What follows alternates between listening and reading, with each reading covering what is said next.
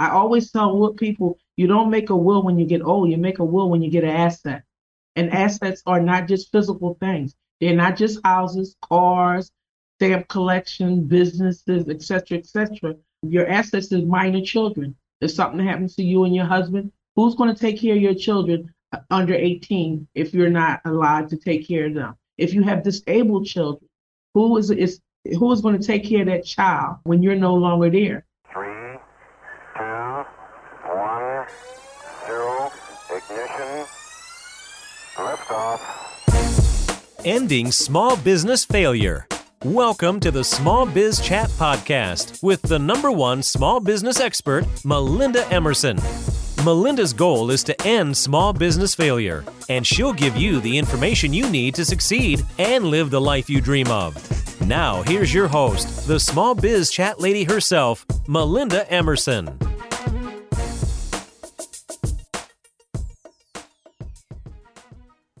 Are you tired of feeling like you are a slave to your business? Well, honey, I know exactly how you feel. I'm Melinda Emerson, the Small Biz Lady, and I want to invite you to my free webinar, The 12 P's of Running a Successful Business. It's going to be on Thursday, April 20th at 2 p.m. Eastern. I'm going to walk you through all the areas of your business that you need to tighten up so that you can get back to the point where your business is serving you as opposed to draining you.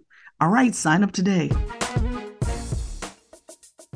Welcome back to the Small Biz Chat Podcast. I'm Melinda Emerson, your host. Now it's time to talk about protecting your business and having some assets to pass down to the next generation. My next guest is the Honorable Tracey L. Gordon. She serves as a pillar of change for Philadelphia constituents for over 20 years.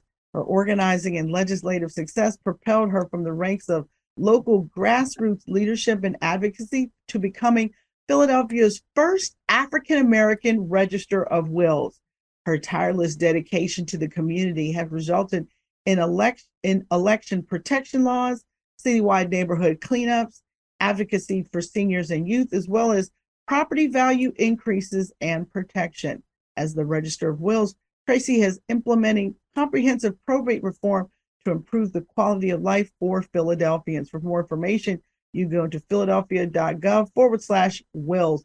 Tracey, welcome to the Small Biz Chat Podcast. Thank you. Thank you for having me. Good afternoon. Well, I'm so excited to talk to you because, you have been a lifelong public servant. And so I know that you are now the Register of Wills, but how did you get interested in serving the public? Well, around 5 years after I purchased my first home as a single parent of 4 children, I purchased a home in Southwest Philadelphia, and the neighborhood, to me, began to decline due to demographic shifts. And so this concerned me because I always wanted my children to grow up in a clean, safe neighborhood. And I decided, when I noticed the decline, that I had to do something about it. And one of the things that we do here in Philadelphia to protect our blocks and neighborhoods is become block captains. So I started to become a block captain, and I start organizing right on my block, and I start recruiting block captains around my block because I knew my children would be playing around the corner because we live in row houses. And so from there, I just start organizing black captains, organizing cleanups, and becoming a volunteer at my children's school, so I can just make sure that they had a high quality of life. So that's how I got started into. Now, what is the Register of Wills? I mean, it's a title we've all heard for years, but what do you actually do? Everybody asks that question. This office has been in existence since the 1600s, way before the Revolutionary War, way before the Civil Rights War. And it's called something different depending on what state. So I'm in Philadelphia in the state of Pennsylvania. So basically, a lot of things I'm saying is based on the laws and the Constitution of the state of Pennsylvania. I'm also the clerk of Worcester Court. So the Register of Wills, what we do here is we oversee the transfer of generational wealth. In other words, when people die and they have wills, there's certain paperwork they need to bring in order to be able to get the assets of the deceased person. Most people think it's an automatic transfer of wealth. There is no automatic transfer of wealth. There is no just because you're the only child and your mother or father or your aunt or uncle verbally commits and says that this is your things, there is a legal process that you have to go through called probate. So you have to go to your local register of wills office and you have to come and bring proof that one, that you represent the estate, whether you have a will or not, and that person is either the executor or the executrix. And you have to come with the actual proof of the will, the physical will, and which ID showing that you are the executor, and then proof of who the heirs are. So basically, I am the one that will approve the will, legitimize the will. Even if you don't have a will, you need to come because my office is where you come get the paperwork so you can take it to the mortgage company and say, I represent the estate, transfer, just conduct the business because they're not going to talk to you unless you show proof that you are the representative of the estate. So for instance, if you own a house and you want to leave it to your child, they can't just go over to the title company and say, my mom died, transfer the title from her name to my name, unless you come to my office first and open the estate so you can get the proper paperwork. Then you go to the recorder of deeds, which is a total different office, and then you can show them, hey, here's the paperwork, transfer everything in my name, as to transfer everything into my name based on the will. Now, if you don't have the will, that's a whole different other story. So then you have to come and request a hearing so I can appoint an administrator. When you have a will, you decide who's going to be that executor in case of a male or that executrix in case of a female. That person is the person that you place in your will that you want to conduct your business. So let's talk about wills. So when should someone have a will prepared? When you're 18 years old, you're able to conduct a will. Anybody that's under 18, you can't make a will. So 18 years old basically is when, you own things. People tell me all the time, just to get somebody used to understanding the importance of how you transfer your generational wealth. 18 years old. Many people, mostly rich people, always tell me that they assist their children in making a will so they can understand the process. I always tell people, you don't make a will when you get old. You make a will when you get an asset. And assets are not just physical things. They're not just houses, cars, stamp collection, businesses, et cetera, et cetera. Your assets is minor children. If something happens to you and your husband, who's going to take care of your children under 18 if you're not allowed to take care of them? If you have disabled children, who is going to take care of that child when you're no longer there? So a simple estate planning that is not being taught in our schools, not really being taught in our colleges. I graduated from Temple University with a business degree in risk management and insurance, and I learned about all types of insurance, but no one ever told me about making wills. And that's your insurance to protect your generational wealth. So when you get an asset, that's when you make the will. So a will, is that DIY thing? I mean, can I just go online and get a template online and have somebody notary it? Is that the right way to do it? Or should you actually have an estate lawyer help you with it?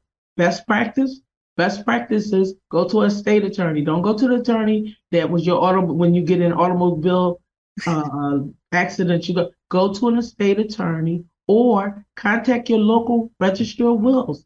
And they have booklets that detail everything that you need to protect your generational wealth. I always tell people, because I'm not an attorney, don't go to your neighbor, don't go to your aunt, don't go to the smart uncle. Go to an attorney, a state attorney. This is one of the most important decisions that you're going to make in your life, and that's making a will, because that protects your generational wealth. A will consists of these components. Of course, the date. You're going to name, this is my last will and testament, and I am of sound mind. This is who I name as my executor. This is the person that is going to have the copy of the will, because you should keep the original and let people know where the original is. Some states actually let you register your will at the office before they die. In the state of Pennsylvania, we don't see the will until you die. So you have to let somebody know where the will is. You have to let the executor or executrix understand what their role is. Their role is to be to conduct the business. They're going to bring the will and they're going to conduct the business. They're going to take the will and get all the paperwork necessary from my office and take it to get access to the assets. Once they get access to the assets, then you, in your will, you're going to list all your assets, house, car, businesses, and who they go to. Who are the beneficiaries? The house goes to her.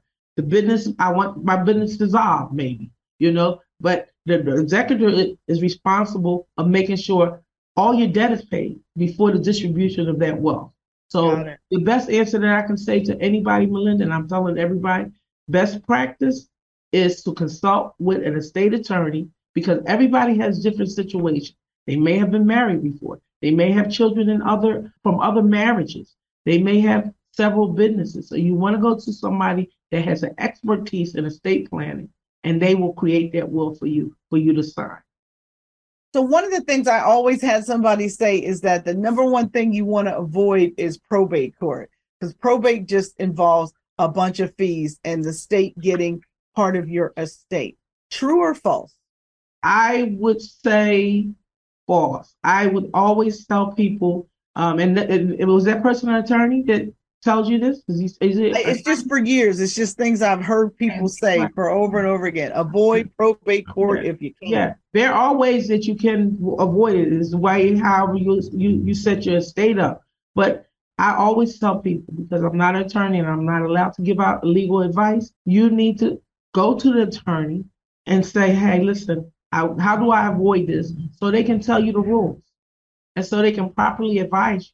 Because when you don't get the proper advice, people think they're going to avoid inheritance, and then so they don't probate. So then the house sits there, or the property or the asset sits in the dead person's name, and that becomes a problem because you cannot get access to anyone's assets without opening up the estate. There are legal ways around it, but you need to talk to an attorney because your situation is different from theirs and other people's, and you need to talk to an estate attorney and tell them what you want to do, and they will tell you how to do it. Now, is it any different if you own a business, or is a business just another asset? Yes, a business is that's your asset. Your car is your asset. Your stamp container, anything that you own or have an ownership interest, that's your asset. And absolutely, you want to make sure, do you want the business dissolved once you die? I mean, I had a famous restaurant owner here in Philadelphia, and he wanted his business to be dissolved upon death, and he had a state attorney and he had a clad tight will, and his business dissolved. And they just, after the debt was paid, it was distributed to however he wanted it, and he put a clause in there. If any of the beneficiaries can text this will, then they will be automatically written out the will. So yes, your business is your asset, and a lot of people die, and the kids don't have interest in the business. They may not even have interest in living in the house or owning the house that you left. That's one of the things that you should automatically do when you own a business, when you have a child, when you get married, when you turn 18. If you have assets, make a will, because if something happens to you, you are the one that has the ultimate authority to decide who is going to carry out your business, because you can't carry it out because you're dead. You want to make sure all your debt is paid. So you want to name the executor, and it may not be one of your children, or it may not be your oldest child. It may be that middle child that is going to take care of the business. So that's the most important part, is to name the executor or the executrix that's going to take care of the business. Some people pay a percentage to the executor.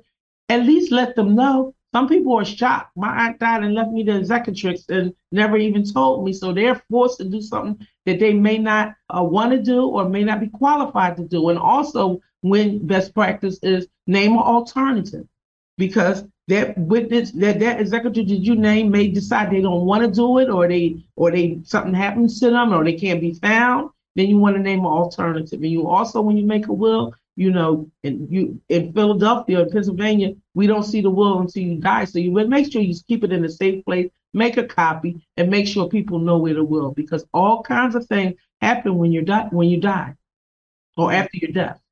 All right. say it all the time. What is the best business advice you've ever received?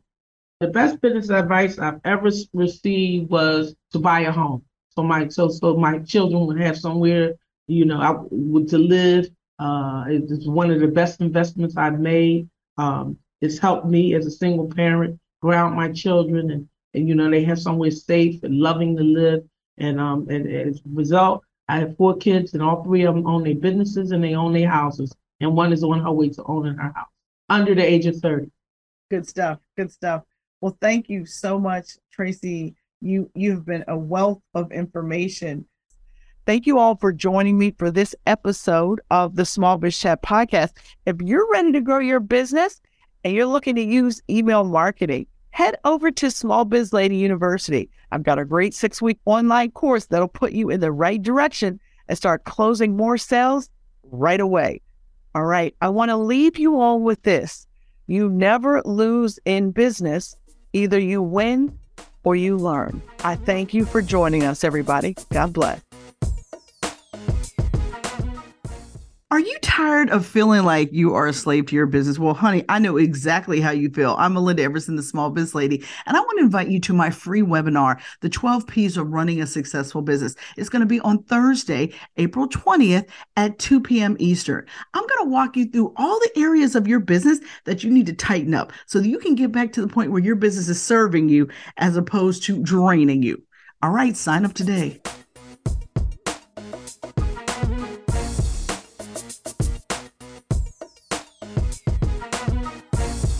Thanks for listening to the Small Biz Chat podcast with Melinda Emerson. Subscribe to this podcast wherever you listen to podcasts and join us next Wednesday for more fantastic information and interviews. You can find more sources and small business success strategies by visiting Melinda's website, succeedasyourownboss.com. Thanks again for listening, and we'll see you next week.